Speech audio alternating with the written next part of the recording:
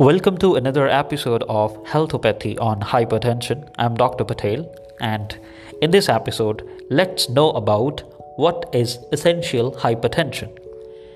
In as many as 95% of the high blood pressure cases in the United States, the underlying cause cannot be found. This type of high blood pressure is called essential hypertension. Though essential hypertension remains somewhat mysterious, it's been linked to certain risk factors. High blood pressure tends to run in families and is more likely to affect men than the women.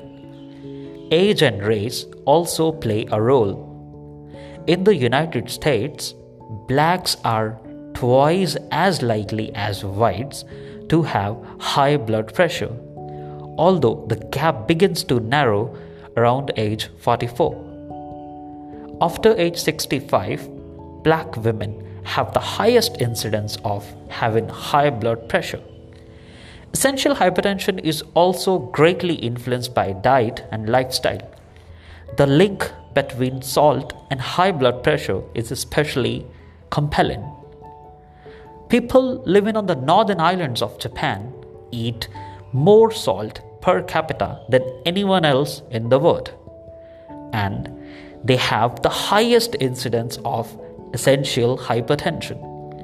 By contrast, people who add no salt to their food show virtually no traces of essential hypertension.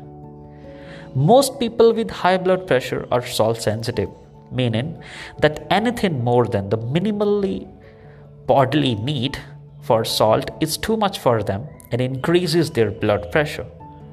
Other factors that can raise the risk of having essential hypertension include obesity, diabetes, stress, insufficient intake of potassium, calcium, and magnesium. Further includes lack of physical activity and chronic alcohol consumption. That's it. Thank you.